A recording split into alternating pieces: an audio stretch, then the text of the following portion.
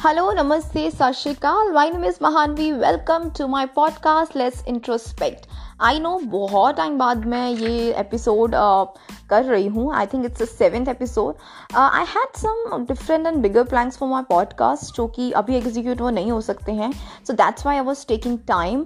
But I thought this is something that I need to address. बहुत time हो गया. I should definitely consider making an episode. जो बड़ी चीज़ें हैं वो होती रहेंगी जब टाइम आएगा.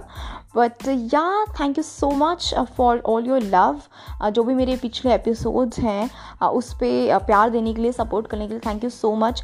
एंड मैं हिंदी में ये पॉडकास्ट बना रही हूँ. मेरे जितने भी पिछले एपिसोड्स हैं वो सब इंग्लिश में थे, बट मैंने सोचा कि ये एपिसोड मैं हिंदी में बनाऊँगी because I want to feel connected with you. मैं चाहती हूँ, क्योंकि मुझे मेरे फ्रेंड्स ने भी बोला था आई थिंक एक एपिसोड तेको हिंदी में बनाना चाहिए. So I thought why not then. So today I am going to talk about only things that you need to consider before getting married. अब देखो, मेरी शादी हुई थी, मेरी शादी को 3-4 months हो गए हैं. I think I am in a better position to tell you because I knew my husband before marriage and I get to spend a lot of time with him. So बहुत सी चीज़ें हैं जो मैंने खुद ने एक्सपीरियंस की हैं, जो मैंने खुद ने सीखी हैं. And I think I should let you know about that. And yeah let's just get started.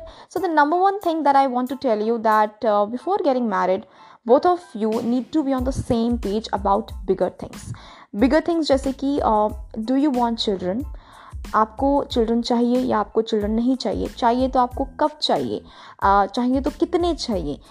Do like your husband really wants you to get to just work after marriage, और या आपके हस्बैंड नहीं चाहते कि आप काम करो शादी के बाद, या आपके हस्बैंड चाहते हैं कि आप इन लॉज के साथ ही रहो, या वो चाहते हैं कि आप अलग रहो. ये बहुत बड़ी चीज़ें होती हैं. एंड ट्रस्ट मी, जब ये चीज़ें शादी से पहले डिस्कस नहीं होती तो बहुत सारे कन्फ्लिक्ट्स शादी के बाद होते हैं.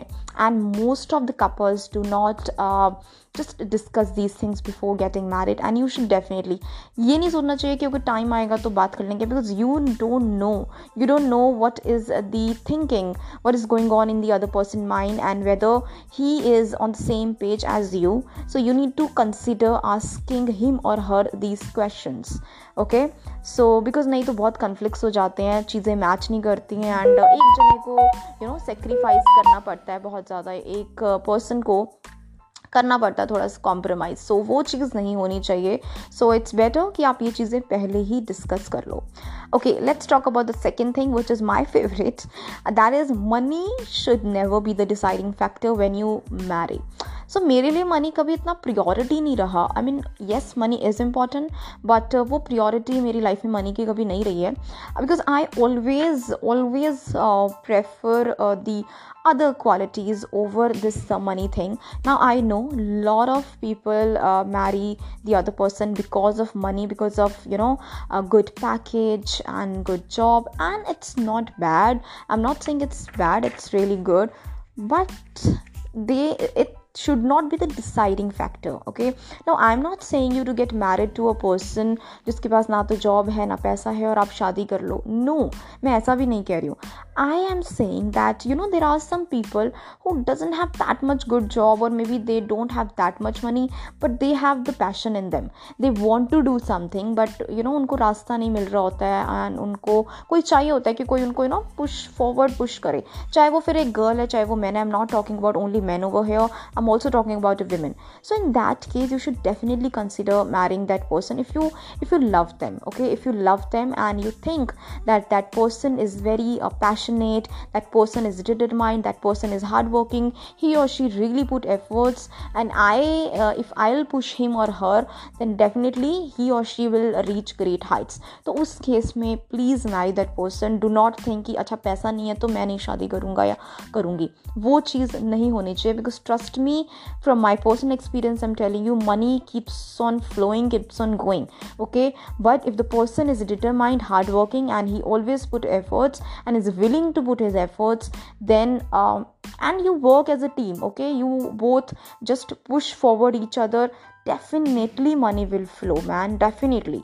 but अगर सिर्फ पैसे के बेसिस पे जॉब कर रहे हो, किस दिन पैसा नहीं होगा, एंड अगर वो पर्सन है ही नहीं पैशनेट तो वो उतनी मेहनत भी नहीं करेगा. तो yes, this is something that you need to see in that person, whether he is passionate, whether he is goal oriented, whether he puts efforts or not. Third thing is that, rather than big things, you should definitely look at the small gestures. Now बहुत से couples मैंने देखे हैं जो एक दूसरे के लिए एक्सपेंसिव गिफ्ट्स लेते हैं, एक दूसरे के लिए ट्रिप्स प्लान करते हैं, बड़ी बड़ी पार्टीज थ्रो करते हैं, and it's good. I really admire that. But what about the small gestures? Is the person helping you in your household chores? Is that person like caring towards you?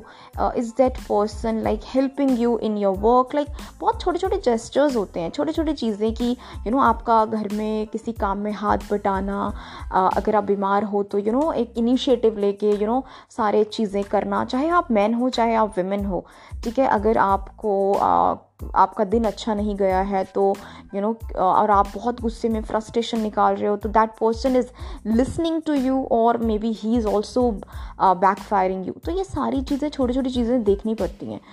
ठीक है, बड़ी चीज़ें जो होती हैं मैंने नोटिस किया वो बहुत टाइम के साथ फेड हो जाती हैं.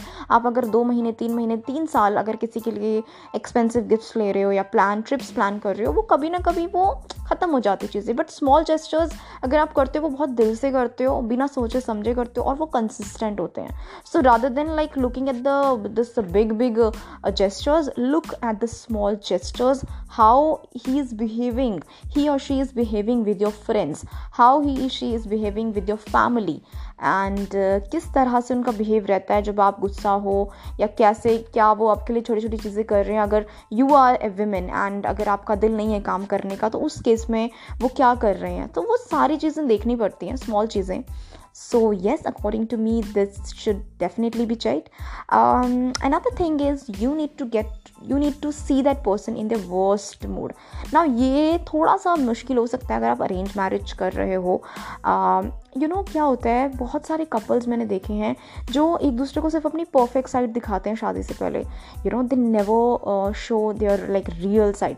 बट मेरे केस में, मैं बहुत लकी नहीं बोलूँगी, पर मेरे केस में द पर्सन जिनसे मैंने शादी की है, he was very real, very raw and real. And मैंने उनकी सारी साइड्स देखी थी शादी से पहले, like his best mood, worst mood, and you need to see that, because आपको देखना पड़ता है कि अगर वो पर्सन वर्स्ट मूड में है या वो गुस्सा है, how that person behaves, चाहे वो विमेन है मैन है, वो क्या करते हैं जब वो गुस्सा होते हैं. क्या वो आपको अब्यूज़ करते हैं, या वो चीज़ें फेंक के मार रहे हैं, या वो काम रहते हैं, या वो किस तरह से एक सिचुएशन को हैंडल करते हैं जब वो गुस्से में है या उनका मूड ख़राब है.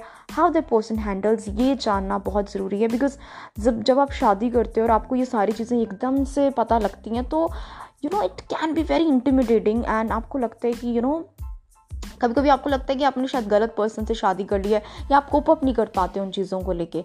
तो बहुत ज़रूरी है देखना कि how that person behaves in their worst mood, and are you able to cope up with that. Are you the kind of person who will handle that particular situation.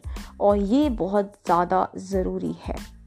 Next one is that please never marry a person for their appearance. ये बहुत basic point है. I think आजकल सभी mature हैं, सबको पता है कि सिर्फ गुड लुक्स से नहीं काम चलता है, बिकॉज गुड लुक्स आजकल बनाए भी जा सकते हैं. ठीक है, if you are very stylish तो आप अपने पार्टनर को अच्छा बना सकते हो यार. आप उनके लिए शॉपिंग कर सकते हो. गुड लुक्स मैटर नहीं करते हैं. What matter is determination, hard work, efforts, willingness to do something, goal oriented. ये सारी चीज़ें बहुत मैटर करती हैं. So yeah never get married for appearances. Okay, another thing is career goals. Now ये मेरे लिए बहुत इंपॉर्टेंट है. करियर गोल्स में बहुत सारी चीज़ें आ जाती हैं. If you are a women, you need to check whether the person whom you are marrying, is he supportive of your career, if you are a career oriented woman. Because mostly देखा जाता है कि women को men के लिए करना पड़ता है. I'm not saying you should not do, you should definitely do, but what about the women self identity. उनकी भी कोई identity होनी चाहिए. तो आपका पार्टनर आपके गोल्स को लेके कितना सीरियस है वो जानना बहुत ज़रूरी है. एंड अगर मैं मेन की बात करूँ तो यहाँ पे मैं ये बोलूँगी कि बहुत से, अगर आपकी बहुत ही अच्छी जॉब है और आपका बिज़नेस बहुत ही अच्छा चल रहा है, भगवान ना करे कभी एक ऐसा दिन आ जाए कि आपके पास वो जॉब नहीं है या आपका बिज़नेस अच्छा नहीं चल रहा है, तो क्या आपकी जो पार्टनर है वो आपको फिर भी सपोर्ट करेगी, या वो आपको खुद ही ताने मारने लग गई है, या आपको सुनाने लग गई है कि तुम ये नहीं करते हो, तुमने ये किया वो किया, या आपको सपोर्ट करती है कि कोई बात नहीं, will do it, will make it. So these are the things which are very important guys. Otherwise शादी के बाद सिर्फ वो प्यार रोमांटिक चीज़ें काम नहीं आती हैं. Trust me, you need to see these things, you need to check up on these things. So for men, yes, definitely you should marry someone who is supportive of you. अगर आपके पास कुछ नहीं भी है शादी के बाद में, तो वो आपको कितना सपोर्ट करें, you need to check up on that. Like वो कैसे चेक करना है, अब उसके लिए मैं शायद अलग पॉडकास्ट बनाऊंगी, but yeah if you are smart enough you will get to know. Okay, I am just telling you the things that you need to do. I think अगर आप बहुत स्मार्ट इनफ हो तो समझ जाओगे, वरना do let me know, should I make another episode for that one. And if you are a women, you need to see whether the person is supportive of your goals or not, because sacrifice कर रहे हो अगर आप, तो क्यों कर रहे हो sacrifice? I mean, there should be a very strong reason for that. So yes, students, see, मैं students बोलने वाली थी, अब मैं स्टूडेंट्स को पढ़ा के मुझे हमेशा आदत हो गई है स्टूडेंट्स बोलने की. So yeah guys, I hope that you get my point. So मैं पॉडकास्ट 1 साल बाद बना रही हूँ, तो हो सकता है इस पॉडकास्ट में बहुत सारे मिस्टेक्स आपको मिले या कुछ भी मिले, तो उसके लिए apologies. But I really need your support. I really want to know that how was this episode for you. Did you learn something? Do let me know, I will wait for your feedback. And यहाँ आज के लिए इतना ही. अब मैं एक next episode में आपसे मिलूंगी. एंड जाते जाते बस एक ही चीज़ बोलना चाहूँगी कि love each other, respect each other. Okay, ये पॉइंट मैं ऐड करना भूल गई हूँ. आपको ये भी देखना होता है कि जो आपका पार्टनर है, या पार्टनर लड़की या लड़का जो भी है, वो आपकी फैमिली को लेके कैसे हैं. अब मैं इस चीज़ में मैं अपनी एग्जांपल दूंगी. मैंने अगर मेरे हस्बैंड हैं उनसे शादी करने का मेरा ये भी one of the main reason था. He was very nice with my family. जितना मुझे वो अटेंशन देते हैं उतना ही मेरी फैमिली को देते हैं. जितना प्यार मुझसे करते हैं उतना ही मेरी फैमिली से करते हैं. तो मेरे लिए बहुत इंपॉर्टेंट था, because I am a family oriented girl, and मेरे लिए फैमिली वैल्यूज़ बहुत इंपॉर्टेंट हैं. अगर कोई पर्सन मुझे प्यार करा तो मैं चाहती हूँ वो मेरी फैमिली को भी उतनी ही अटेंशन इंपॉर्टेंस दे. And luckily that thing is there in him. And I think if you are a man, then you need to see जो गर्ल है वो आपकी फैमिली के साथ किस तरह से और कितना इन्वॉल्व हैं. और आप गर्ल हैं तो आपको देखना पड़ेगा कि आपके हस्बैंड कितना इन्वॉल्व हो रहे हैं. Because when you marry a person, you don't marry him और her, you marry their family. And if you love your family, you want your partner to love your family as well. So I think ये भी बहुत important चीज़ है. I think I have covered the major points. अगर कुछ point रह गए हैं तो you can just let me know and we'll discuss on that. And अब मैं मिलूँगी आपको अगले एपिसोड में. Do let me know ये आपको कैसा लगा. I'll just wait for your feedback. Love you all, lots of love. Bye bye.